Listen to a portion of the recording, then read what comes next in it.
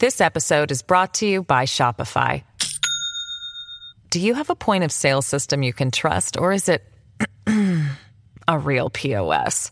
You need Shopify for retail. From accepting payments to managing inventory, Shopify POS has everything you need to sell in person.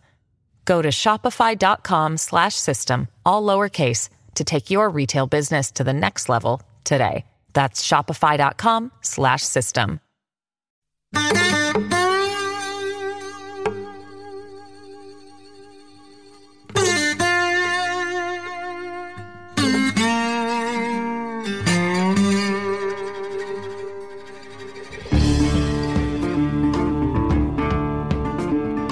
Hey, this is Trey. Thank you for joining us for another Tuesdays with Trey. I recently had our next guest on our television show, but I knew who he was long before that. We have several friends in common, and the consensus among all those who know him is that he is smart and kind and an effective communicator. Any of those three qualities alone would make you successful, but when you have all three of those, that's pretty good. Arthur Brooks is a professor, an author who used to run what I call a think tank, or a public policy tank might be more apt. I wanted to have him on because our country is at an inflection point, or so we're told. Most don't like the track we're on. Most are worried about the institutions we once relied upon, and that can lead to fear and anger and isolation. Yeah, I had a colleague in the House who rose to the highest levels of government before he got out of politics altogether. And he used to say he wanted to do more than simply manage the decline of this great experiment in self-governance, that we could do better and that our best days might possibly be ahead of us. I mean, do we still believe that? I mean, managing the country might be a heavy lift for most of us. So why don't we just start with managing ourselves? And see if we can be the best us we can be. With that, welcome, Dr. Arthur Brooks. Thank you, Trey. Great to be with you. Great to be with your audience. Thank you for having me on the television show. Well, that was quite something. We recorded it a few days before, and then I started getting all people from all walks of life started texting me, on Sunday night, and it gave me great satisfaction to know that people are tuning into your show in such numbers. Well, you're kind to say that. It would make me wonder why I had so many friends that weren't watching pro football. That's what I wonder when my friends on Sunday night text me. That's a sign of national decline, right? I mean, you could be watching Dallas kick a game-winning field goal, or you could be watching me. But I'm grateful for all of those. Yeah, right, absolutely.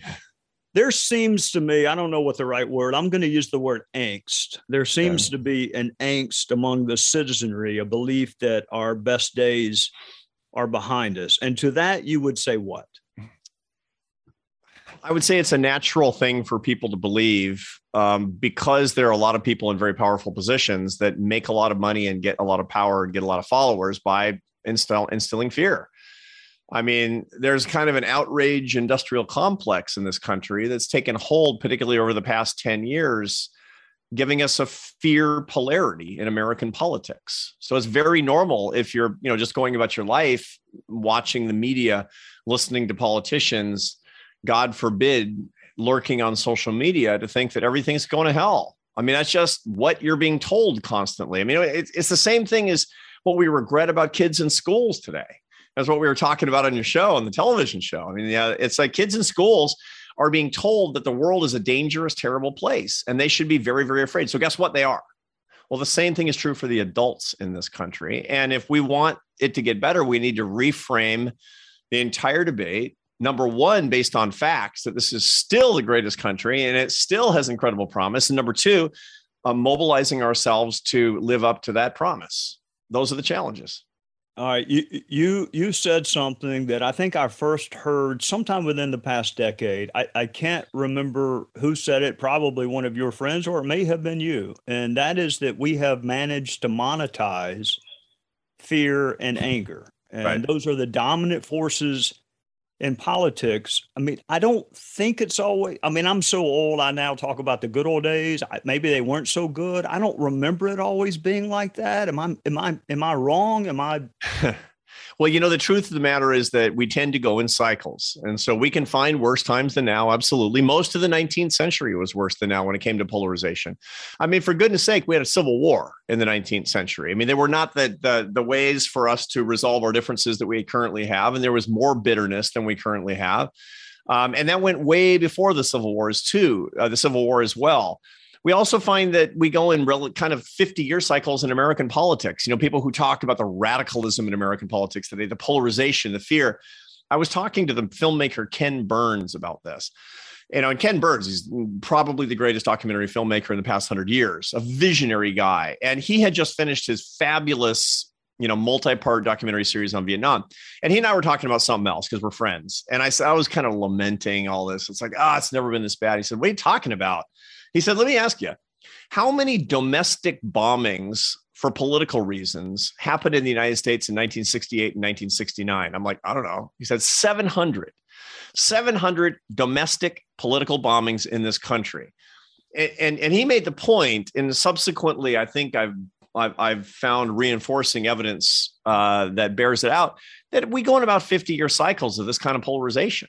We can't expect the Reagan years forever. And we go in these cycles. And we can look at it in two ways, Trey. We can say, woe is me. These jerk politicians and, media people are feeding at the trough and driving us against each other. We can say, this is an opportunity to bring us back together again, for citizen leaders to say, I'm going to bring my family and my community back together again, because things are bad. And that's when leaders lead, is what it comes down to. So I propose that we see it as a 50-year trough, not as bad as it's been in the past, and an opportunity to get to our best years. All right. I was a prosecutor before I went to Congress. We're not known for our happiness. People do not invite us to make them feel better. So I want to talk about that in a second. But I first got to get the prosecutor out of me and ask one more kind of moribund question. Yeah. And I don't know which came first. Were we given this steady supply of negativity and anger, and we just had to adapt to it? Or is that what we craved, and therefore our leaders gave it to us? Yeah, that's a really good question. I like that question an awful lot. And the truth is, when you've got a market, leaders are actually followers. Most CEOs are followers. They discern market demand to give people what they want. Most politicians are followers. They figure out what's kind of in the culture. And then we'll always say, oh, these politicians, they're just giving us this fear, this bitterness, this polarization. No, I mean, they're creatures of the environment. That said, great and inflecting leaders can turn things around. I remember in the late 1970s, going into, I was a kid and you were a kid. We weren't voting in the 1980 election, of course, but we knew what was going on in 1980. And that was really quite bitter. It was coming out of the 1970s on the heels of the things that we talked about, and the Iran hostage crisis and the OPEC oil cartel and the relatively catastrophic presidency of Jimmy Carter, and nobody could get along. And the Republicans were very pugilistic, just as the Democrats were, and we got Reagan. So what's the deal? The answer is that and by the way, one thing that's really worth keeping in mind, Reagan in the 1980 campaign, in his acceptance speech in Detroit, coined "Make America Great Again" in the context of bringing everybody into the tent, especially immigrants. Oh, what irony there is in American politics, where the most unifying statement of American greatness can be turned in a polarizing way in American politics. I mean, like or love the last president, the point is there's nothing new under the sun. We just have a different spin on it. And right. We can make this better. Okay, the politicians, they follow until we get one who doesn't. And that's the magic moment. All right. You aptly said there's nothing new under the sun. Everything is a footnote to either Plato or Jesus. So I'm going to go back. I'm going to go back a little bit in time. You wrote something recently about Seneca, or you made reference to Seneca. Yeah. And it was approaching, this is a very poor paraphrase, and I hope that you will correct it. It is approaching life and death with the same attitude. What did he mean by that? What did you mean by that? And how do we do it? So Seneca was a Stoic philosopher.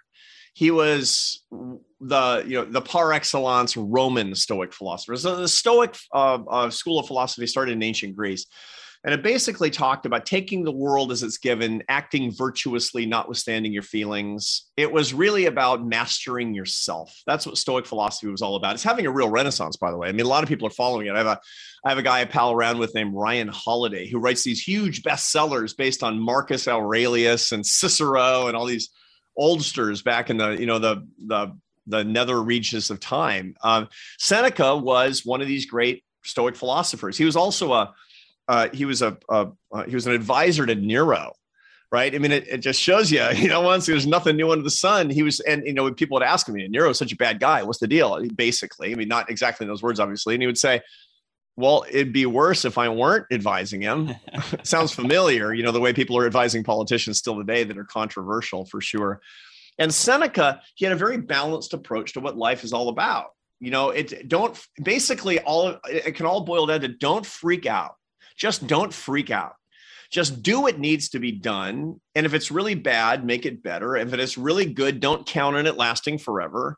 And you'll have a happier life and you'll bring more happiness to other people. Let's just be grown-ups about this whole thing, right? And I think it's the kind of balanced approach that's incredibly helpful for all of us. For me, it's really helpful because, for example, I'm a dad, and not that long ago, I had 3 teenage kids. Not anymore. They're all grown up, right? And the best advice I ever got was from the Stoics to not freak out. You mentioned Marcus Aurelius. I guess I did not. I guess I knew that he was part of the Stoicism movement. That actually, if I were to have to pinpoint kind of my philosophy of life, that probably comes closer than Albert Camus or some of those. Oh, heck yeah. This is really what led to the early Christian belief and the dignity of humanity and the maintenance of one's self in the presence of God. A lot of that ported right over from the Stoic philosophers. They were pagans. They were not Christians. This was pre-Christian largely. Not Seneca, because he was at the time of Nero, who was killing Christians by the handfuls, right? By the thousands, actually. But and Marcus Aurelius, who was the Roman emperor, and is remembered as a Stoic philosopher only because people found his self-improvement diary, notes written to himself, that just so that he could be a better emperor. And he was also persecuting Christians. But the point is, it's so interesting that Christians incorporated these ideas from persecutors, and it became known kind of as this equanimity that good Christian people are supposed to believe in. And this is the tradition you and I grew up in. Well, I am not going to go into the Bible too much because, number one, it would disappoint my mom and my wife how little I paid attention in Sunday school. But I do seem to recall the Apostle Paul saying there are no leaders except those which God has put in place. Yeah. And I wondered who was on the throne in Rome when he said that. And I'm thinking it was probably someone that we would find to be not good, reprehensible. Mm-hmm. And if he could say that in those times, I do wonder sometimes why we have trouble believing that now. Yeah, St. Paul reminded us that we are in this world, but we're not of this world as Christian people. And that's a very ancient idea that came from the Jews, of course. It's also shared by the Muslims and many other religions around the world. If you have a divine perspective on life, you don't insist on everything being perfect in the mortal coil, right? How could it be? And by the way, this is one of the reasons that people who have a strong religious conviction, they're very comfortable working on improvements to the world that will outlast them. That's the reason that religious people have more kids than non-religious people, because they're investing in the future world beyond their own grave. They're talking about, they'll be working on ideas that will never come to fruition, probably on things that seem like doomed projects, like trying to make something better that might not bear fruit for 100 years. That's why religious people do it, because they have a super long time horizon and they're not counting on leaders and circumstances right now being perfect. There's all kinds of reasons, by the way, even if you're a very Orthodox Christian believer, to think that we might not have the best possible president of the United States. There's all kinds of things that we need to learn. There's all kinds of challenges that we need to experience so that we can be called to our best selves, so we can be called to personal leadership and stewardship of this world, improvements that can lift other people up and bring them together in the spirit of our Lord and Savior. And if you're not a Christian, your version thereof. Speaking of the best version of ourselves, I think we all sort of know that the mind and the body are connected, but we sometimes neglect one or the other and sometimes both. I think you wrote recently, it may have been in the same piece, you may have been referencing Seneca, that people as they age, the ones who do the best are the ones who take care of their minds and their bodies. What connection have you found between the two? Well, this is the temple, the whole idea that we're not a disembodied kind of floating mind out there. That whole concept is sort of this Gnosticism of this, secret knowledge of these ancient sects, these ancient cults that basically said that the body doesn't really matter, that the brain doesn't really matter. What matters is simply the soul. It's just, and we know that that's not true. The truth of the matter is that the way that we live our lives has to be very, very integrated, that we have a responsibility to take care of our hearts and our minds and our souls and our bodies, and to help other people take care of theirs as well. And so that integrated approach is really critical. Now, I teach happiness at a university. I'm a professor at Harvard. I teach happiness at the Harvard Business School.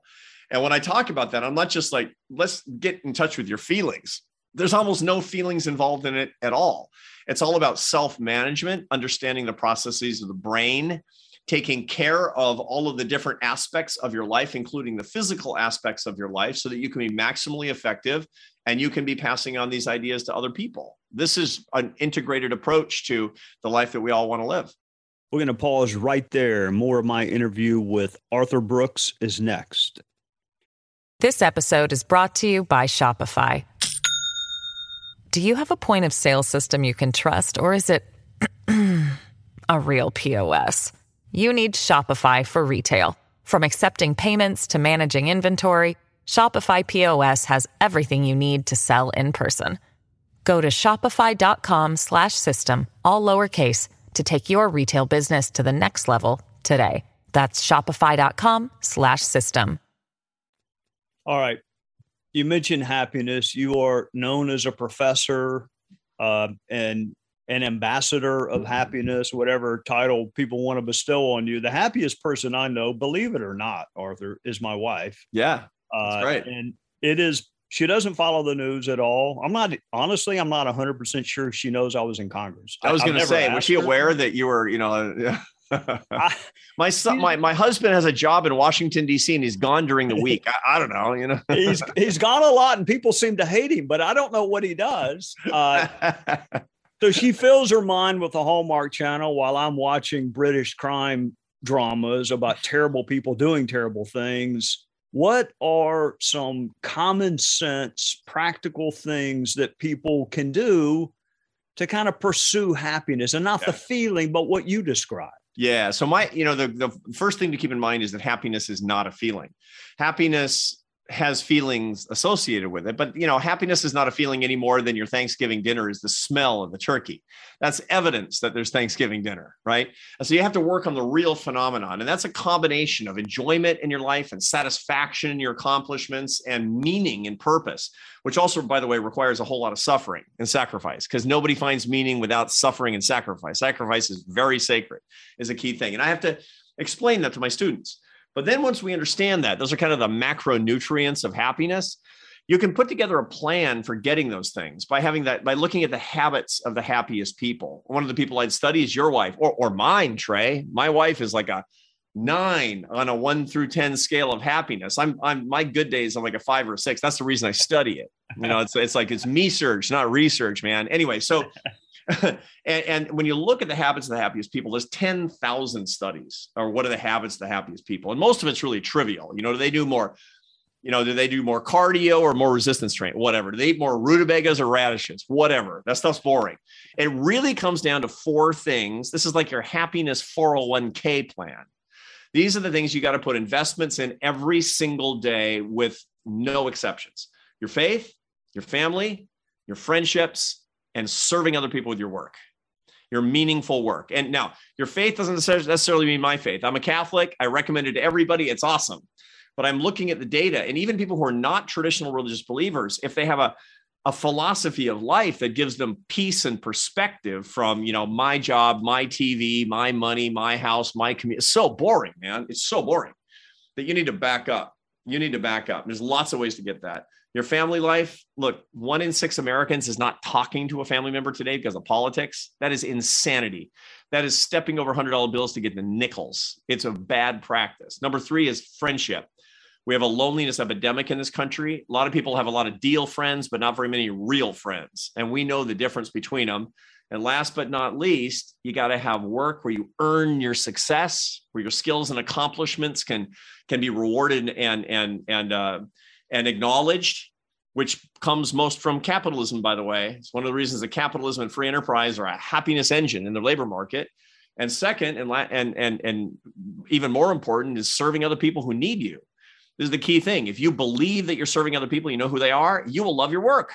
Faith, family, friends, and work, man, that's it. Those are the big 4. And if you have a plan and a strategy to not neglect them, not over-indexing on work, which we all do, it's like, oh yeah, I'll do work, which is basically neglecting the others, is like putting all of your pension in Greek bonds.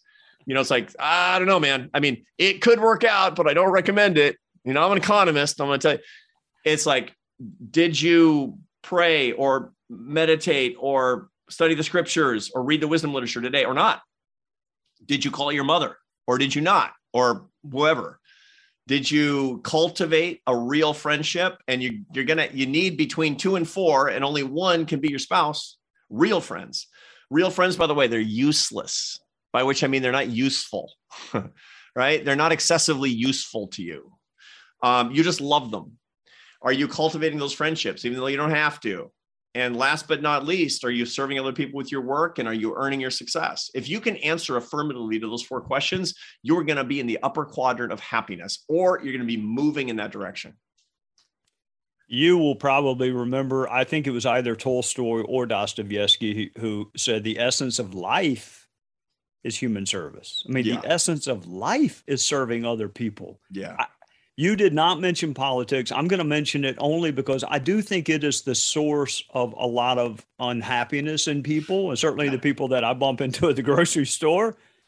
And my thought, I mean, there was a time where I guess we would debate what the top marginal tax code should be. There was a time we should debate who had the best, border policy. But now it seems, Arthur, that the debate is, your side will result in the end of life as we know it. Yeah. The other side, it's so hyperbolic. I mean, if you're a progressive, you survived 8 years of George Bush, and we are still a republic. And if you're a conservative, you survived 8 years of Barack Obama, and we're still a republic. We're resilient. So when did it become in vogue that the argument is, if you vote for the other side, it is the end of life as we know it?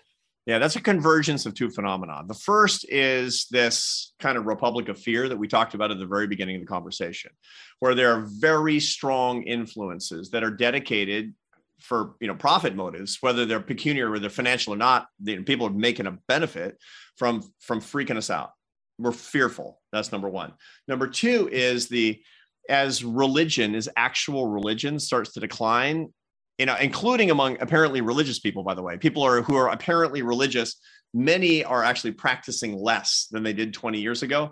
Something's got to go in that slot in their life. The great essayist David Foster Wallace said, everybody worships something, because it is the essence of human nature to worship. And I've got a whole bunch of very interesting research that shows that people worship. We're wired to worship. And you can, maybe you agree with me that that's how God made us. And maybe you think that that's just some weird anomaly sitting on the human genome someplace, but whatever it is, people worship.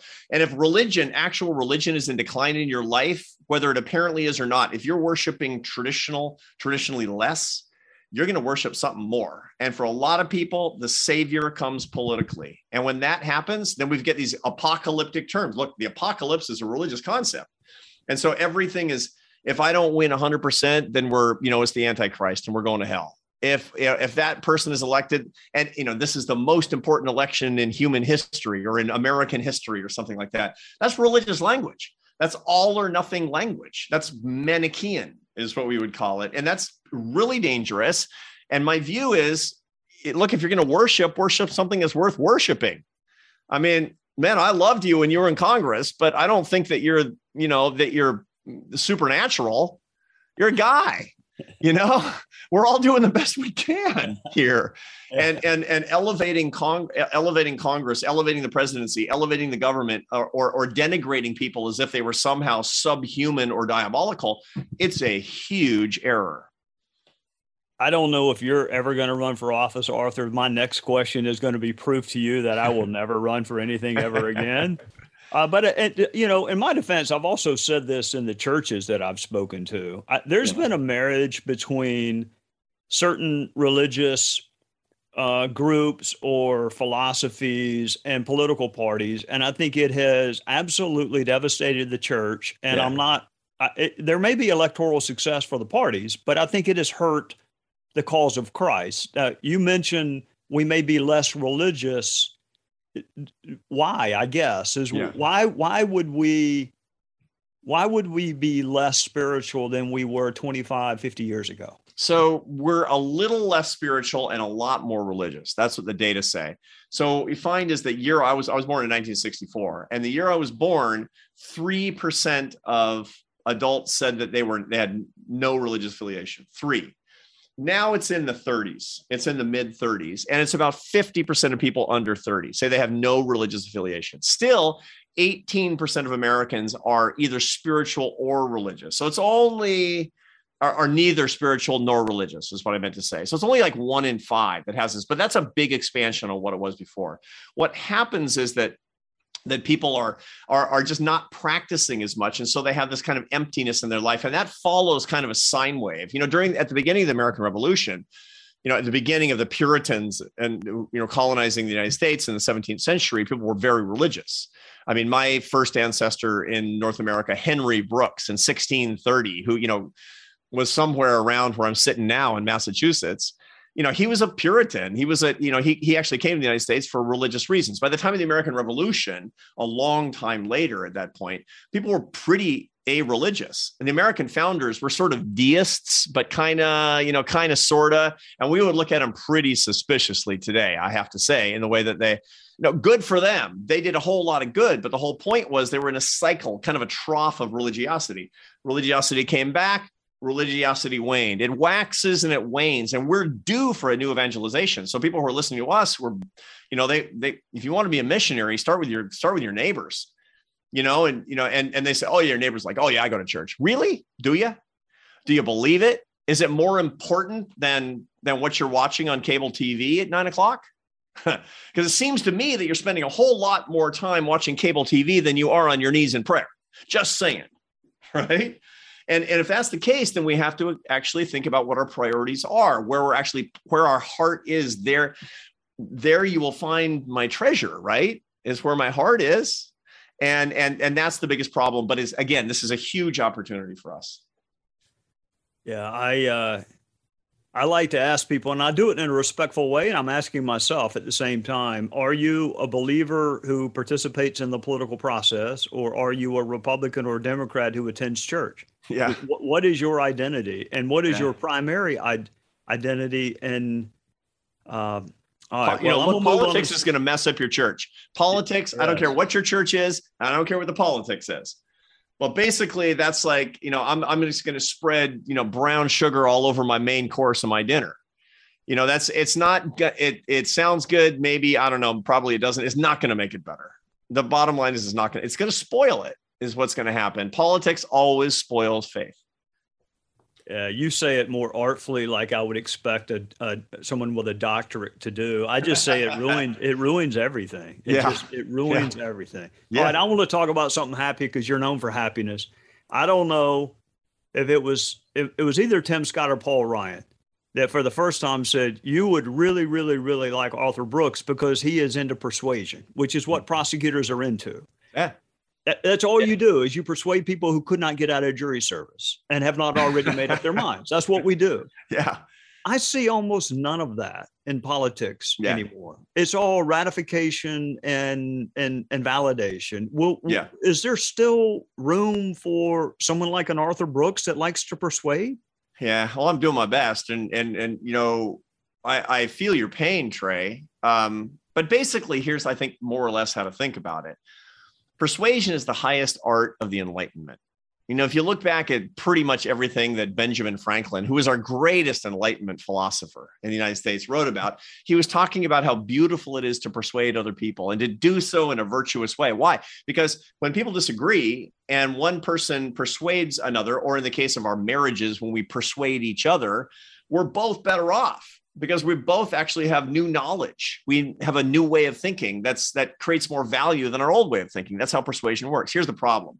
Persuasion is new and it's ahistoric and it's not natural for people. The really natural thing is coercion, is force. And so what we see is a periodic reversion to force, because that's the human way. You got 3 cattle and I've got 1 cattle and I'm going to take one of your cattle because I can, because might makes right. That was the way of the world until one of the reasons that we're such a prosperous society is because the Enlightenment made it possible for us to persuade each other when we disagree and not hate each other and keep working together again and again and again without force and violence. The first time in human history, that was the innovation of the Enlightenment, was persuasion. You were in the Enlightenment business as a prosecutor. I'm in the Enlightenment business trying to convince people of different ways of thinking. But we always go back to coercion, and we're in a moment of coercion. If you come onto a college campus, you're going to see it. Cancel culture, kicking people off campus who disagree, firing people for ideological differences, pure coercion. And universities should be persuasion machines. The competition of ideas should reign supreme, this marketplace of concepts. That's what universities were made to do, actually. Literally, they were made to do that. And they've gone to coercion as well. So it's not just politics. In the middle between them is negotiation, by the way. If you can't persuade and you don't want to coerce or you don't have the force, then you divide up the spoils and go your separate ways. That's what negotiation is really all about. But the highest goal, the highest human goal is persuasion. I was lecturing on that today with my graduate students. And I talked about this. Look, nobody in history has ever been insulted into agreement. Never. It's never happened. It's like, I've never walked away from a disagreement saying, it's true. I am a moron. Never. And so the whole idea that you can coerce people and get a permanent agreement, going in a particular direction is complete insanity. When people are like, here's how we're going to resolve our political differences. It's really simple. We're going to get the House and we're going to get the Senate and we're going to get the White House and we're going to have the Supreme Court and we're going to have it forever. It's like, what are you smoking, man? Don't you know anything about history? If you're going to coerce people on party line votes, you're not going to give anybody else what they want. It's my way or the highway. You're setting yourself up to have it turn completely and then be getting the short end of the stick. And that's exactly what we've got. America's a ping pong match. And the people who are, it's like now the Republicans, now the Democrats, now the Republicans, now the Democrats. And the Republicans are trying to tell you right now, as are the Democrats, if you give me both houses and the White House and the Supreme Court, all will be well. Well, guess what? That's coercive politics and you lose because it's unstable. You better get into the business of persuasion or it's going to be pretty bad for pretty long. When I left the house, I guess I could have written a kiss and tell book, although I didn't kiss any of my colleagues. I guess I could have written a kiss and tell book. I'm happy to hear that, Trey. Well, and they are, the ones I hung around with weren't all that kissable, but I wrote a book on persuasion because I do think it matters. And that's what lawyers do. And so when I give a talk on it, you just almost verbatim said something I tell the audience. No one has ever been insulted into changing his or her mind for any length of time. In fact, I think what it does, Arthur, is, and I've seen it, people are more likely to say, I don't care if you're right. I will never agree with you because you insulted me.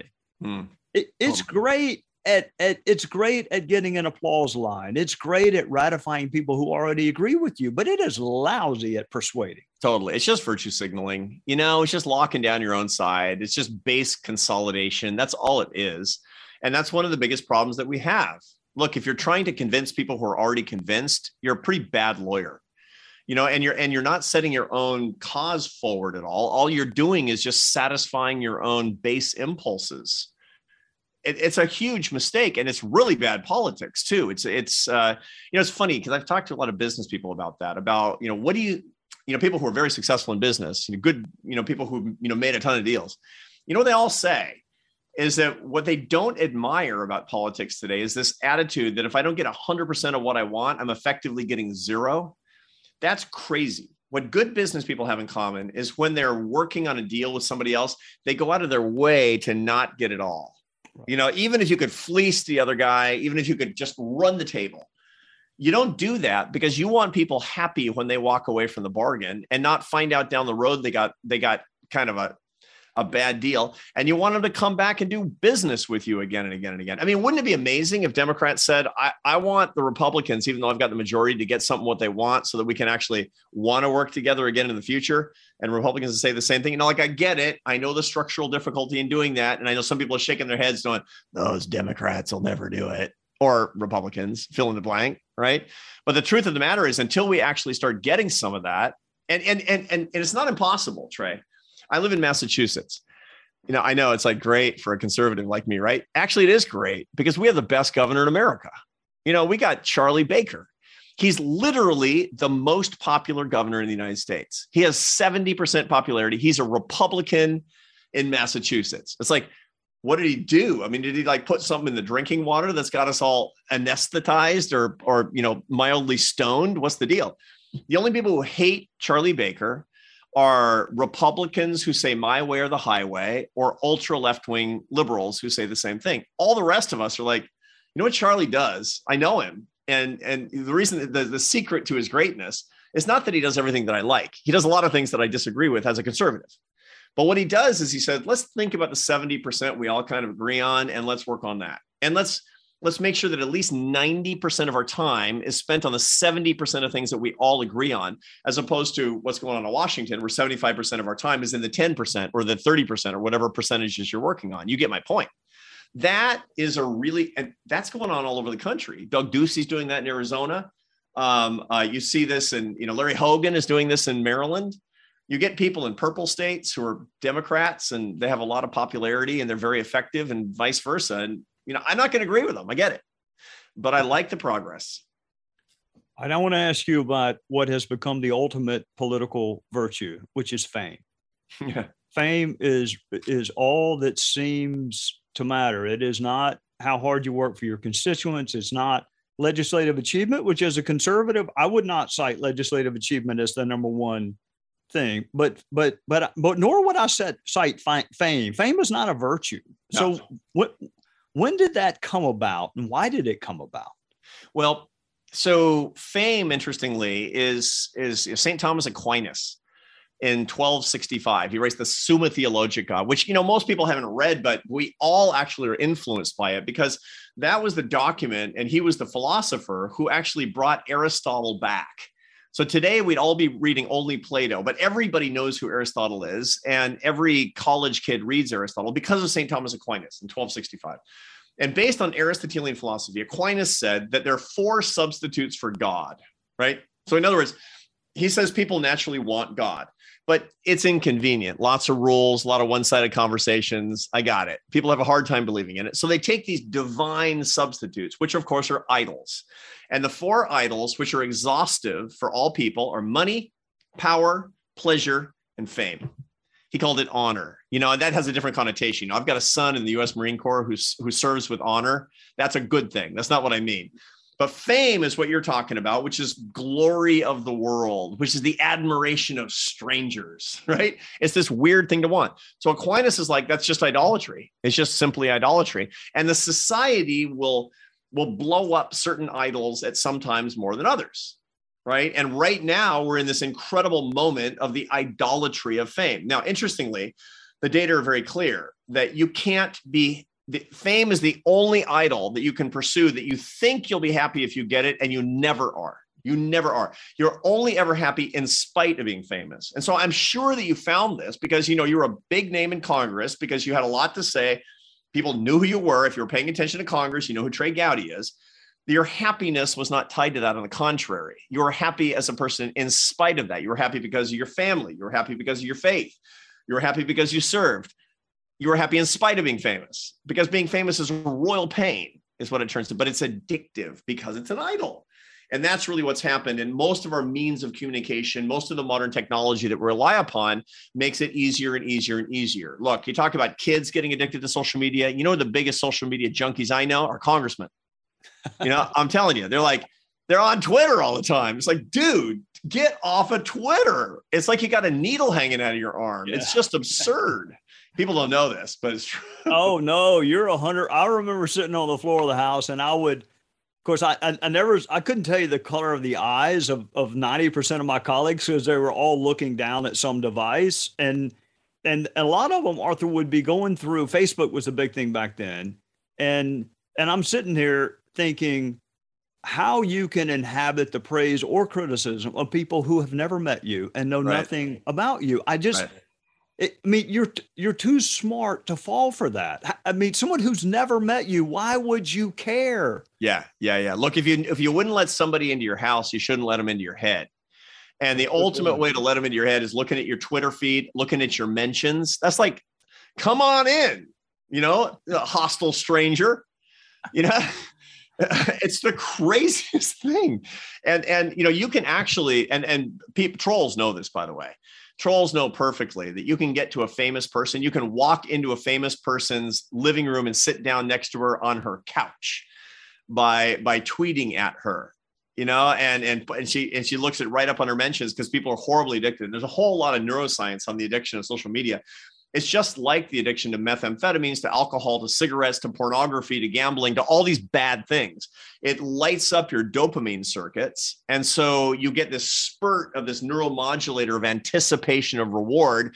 And when you open up your phone and you click on the little bird, basically you're getting this neurochemical squirt into your brain saying there's going to be a reward and you can't not do it. And everybody can get addicted. Everybody can get addicted to that. So we have to, if you're going to be a little bit famous because of just the nature of your work, you have to defend yourself. You have to take care of yourself in ways that it's funny. You know, I know all kinds of people are like, yeah. You know, I work at night, I'm working away from home. And so I have these protocols so that I'm not falling into stupid behavior. I don't drink when I'm on the road. I don't talk to strangers in bars. These are protocols that basically to keep myself safe. Well, staying off of social media is a protocol just like that. Those all sound like good protocols. I'm not on social media. Somebody does that for me. I care very much what the people who know me and have known me for a long time think. Yeah. I've never been as smart as people perceived on the one or two good days I had in Congress, and I'm pretty sure I'm not as dumb as they thought I was on the hundreds of bad days I had. I want to ask you about two more things because I want to ask you, if I were to cite for you the biggest impediment to my own happiness, it is unfairness. I think whenever people are treated unfairly, right, it not only impacts you, but sometimes it even forces you to reevaluate fairness as a virtue. In other words, if you're not going to treat me fairly, then it must not be a virtue, and it gives me license to treat you the same way. And right. I see it in politics. I see it in other forms of life. How would we overcome? We're all going to be treated unfairly. We're not going to get something we think we deserved. How do we react to that? Yeah, it's pretty interesting that you say that. It doesn't actually surprise me that is a fundamental value for you, Trey. I mean, every time I meet a prosecutor, what do all prosecutors have in common? They're outraged by the ultimate unfairness, which is the criminal exploitation of innocent people. That's what drives them around the bend. Is, somebody criminally exploits somebody who's completely innocent. There's literally nothing more unfair than that in our society. So, and you cared about that so much that you went to law school and then passed on the big salary to become a prosecutor. You were living that value. And then I know your career in Congress, you were trying to embody that in the way that you tried to write and support and argue for legislation and against legislation under the circumstances. Life is unfair, but we can't let down our guard and just accept it. On the contrary, this is one of the great virtues of all leaders of significant impact over the history of our civilization, that they fight for people who are weaker than they are, and that's really fundamentally a question of fairness. Now, I'm not going to say this is what fairness is, and that's what fairness is not. Everybody has to have the prudential judgment and the prayerful consideration of what that actually means. Fairness is funny because, fairness or justice could be, it could be, meritocratic fairness, which is to say to each one her or his due based on their hard work and personal responsibility. Or fairness could be redistributive fairness, saying we all got to start and end equal. And I get it that reasonable people disagree on what that's all about. On the contrary, meritocratic versus redistributive fairness is the essence of the debate between left and right in America today. And probably always will be. And we need that kind of iron sharpening iron. I, as a conservative, you as a conservative, we need liberals reminding us that pure meritocratic fairness is impossible. And we need redistributive fairness so that people don't fall too far, right? And liberals need us to remind them that you can't have an excellent country if you're saying that merit is a myth, right? And so we need each other under these circumstances. But the point is, we got to keep fighting for it, saying, I'm never going to achieve it. But part of my satisfaction in life is turning the dial on these issues in ways that can actually help my sisters and brothers and getting satisfaction from that. Don't be discouraged by not solving the problem. Be encouraged by the fact that each one of us can actually make progress. We'll be right back with more of the Trey Gowdy podcast. All right, you got classes to teach and books to write, and you've written 12, right? Yeah. Yeah, I didn't say I wrote 12 good ones, though. No, well, look, I'd be shocked if any of your books were not good. Tim Scott, I think, has read all 12 of them, and probably borrowed liberally without attribution from some of your ideas. That's the way I like it, man. It's like my ideas are everybody's ideas. That's flattery. I want to ask you about something that was written a long time ago. I think it's pronounced Gyges, the Ring of Gyges, the fella that put on the ring and it made him invisible. And it's kind of a statement about human nature. This will not surprise you, author. Prosecutors have a very low view of humankind.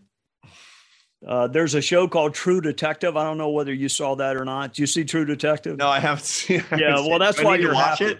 That's why you're happy. No, it is the most depressing. There's a character, Matthew McConaughey plays a character called Russ Cole, and he thinks that we're nothing but an evolutionary misstep. That humans and their self-awareness are just an evolutionary misstep. It's a fascinating character. But if you have a dim view of the inherent nature of mankind, is it still possible to be happy? Yeah, absolutely it is. And it's funny because, as Christian people, we believe that, or as Jews, for example, or as Muslims and many religions, we believe that people are fallen. That men and women are fallen creatures, that we're sinners, that we're really, really imperfect, but capable of incredible good. You can hold these competing cognitions in your head. And of course, if you're a cop or, my son who's a Marine and, you as a prosecutor, you're specializing in the predations of humankind. You're wallowing around in the muck a little bit. It's not like you win as a prosecutor. And it's like, the great thing about this job is I meet so many wonderful people. You do meet plenty of wonderful people, but you're in the business of putting bad guys behind bars, quite frankly. So you have to remember that life is a big mix. Life is a big mix of the good and the bad. And here's the key thing to keep in mind.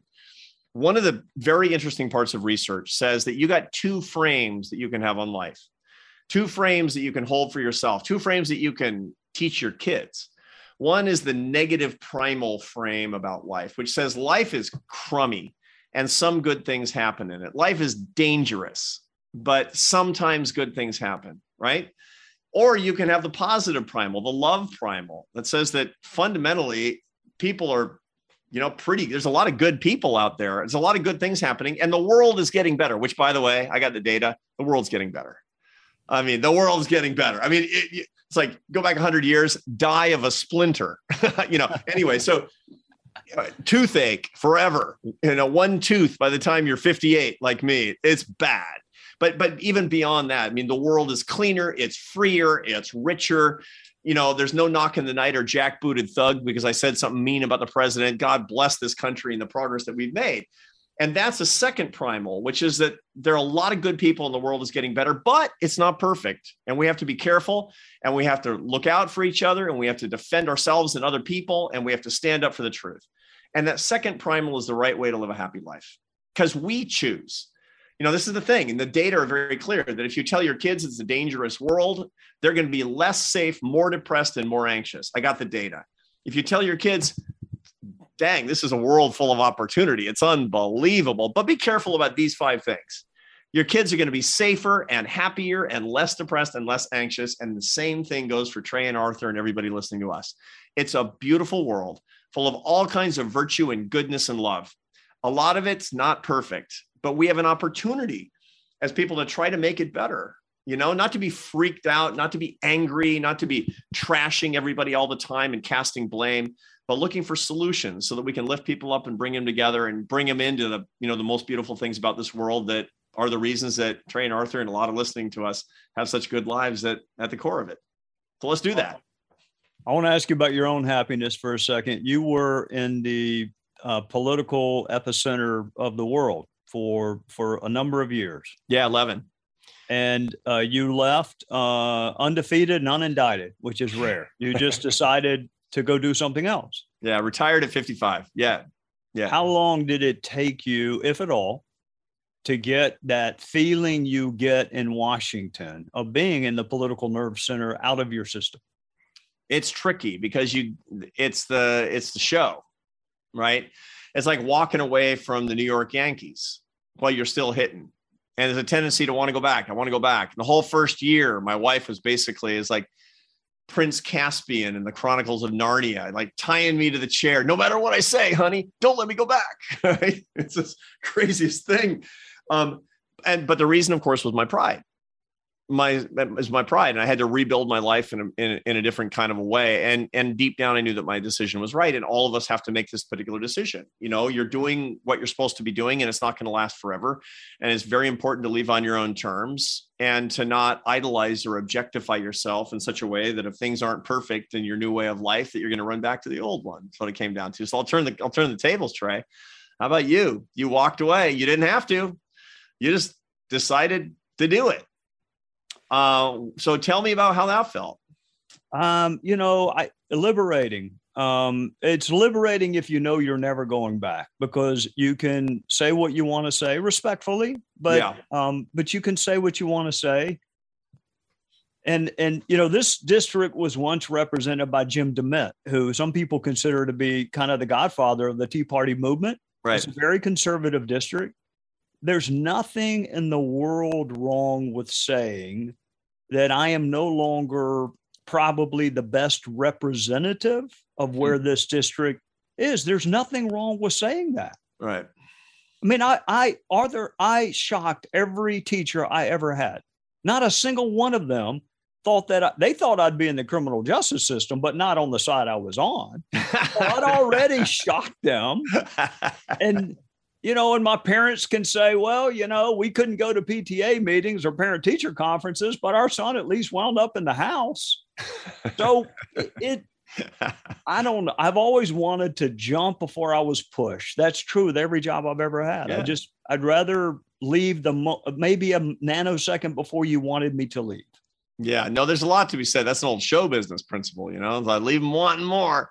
Maybe wanting just a crumb more, but leave them wanting a little more. And, the key thing is basically, look, this is a big, wonderful life full of fun adventures and possibilities, and hanging around because you can't imagine yourself doing something else. It's just not the best approach. And that's a lot of things that are along these lines. I mean, a lot of people stay with things that are institutions that are really not working for them. And that's what I write books about. My latest book is about that, about how to move from strength to strength in your life. It's based on the 84th Psalm. It's from strength to strength. The righteous man goes from strength to strength. It's an ancient Hebrew blessing. Michael el Chayel means may you go from strength to strength.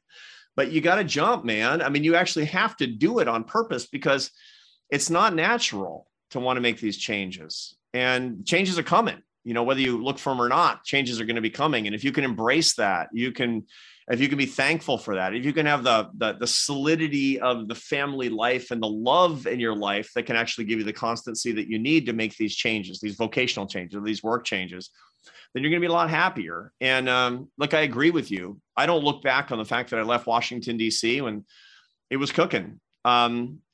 with bitterness at all. I'm really, really, now I'm just super glad that I did it, because now I get to write, speak, and teach about happiness. And you and I get to have a podcast on a beautiful afternoon. And we wouldn't have been able to do that when you were in Congress and I was running AEI. Well, that's because I was such a backbencher. You didn't know who I was. I knew who you were. What are you talking about? You were on TV a lot. Yeah, usually for something dumb I did or said. You had my admiration, because you were a man who said what you thought and then did what you thought as well. That was your man of conviction. It's not costless. I tried. Losing is not the worst thing in the world, Arthur. Failing to do what you believe or not being obedient is the worst thing in the world, but losing is not the worst thing in the world. Oh, no. On the contrary, it's part of how we understand who we are. Actually, it's when we stand up for what we believe and we're not rewarded for it. I want to give a shout out to a couple of guys. I'm also lucky. I know that you can do this too. If I am dying to know what's going on, I talk to Tim Scott daily. I talk to Kevin McCarthy a lot. I still can call people and say, hey, what's really going on? I mean, I'm not asking for state secrets, but to have friends that are willing to let you still, live the one or two really interesting, fascinating days of the year that you would miss. John Radcliffe did it for me when he was there. So no, I do what you do. I teach at Wofford and at the law school. Yep. Although from what I hear, there's a long waiting list to get into your class. And speaking of coercion, that's the only way they get them into my class. They have to force them to take my class on the criminal justice system. I doubt it. And by the way, I teach a class on the science of happiness, like free candy, kids. Of course, there's a waiting list. What do you do when they come to you and say, Professor Brooks, it would make me really unhappy to get a bad grade? Well, the great thing about teaching at the Harvard Business School is that there's a grading distribution. I can't turn in my grades without the curve, which means that 10% of my students have to get a 3, which is basically a C. I can't give more than 20% A's and I can't give less than 10% C's. And the reason that they do that is because they want professors to not feel like they're ruining somebody's life. And the truth is my students are fantastic. They're grownups. And they're like, yeah, I get it. There's a curve. We all got to live in the curve. God, it would break. I mean, I didn't mind like putting people on death row, but it would kill me to give somebody a C. Yeah. In happiness. Yeah. It's like, you just got a C in happiness. That would kill me.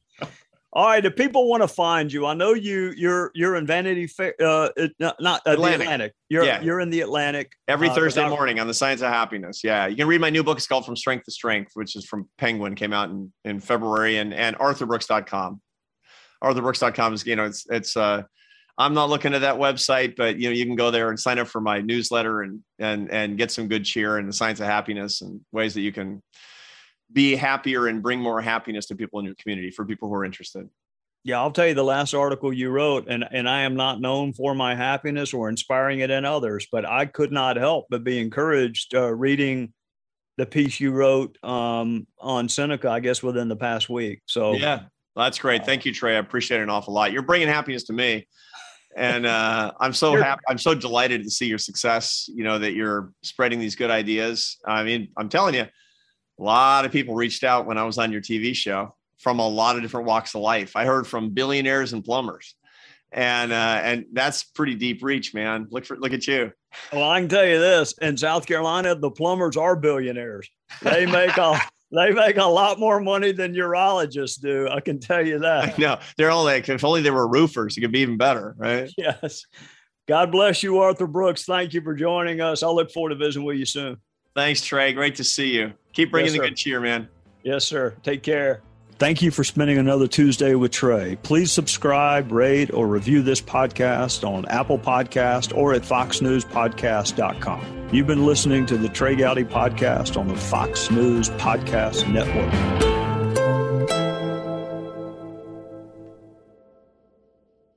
Listen ad-free with a Fox News Podcast Plus subscription on Apple Podcasts.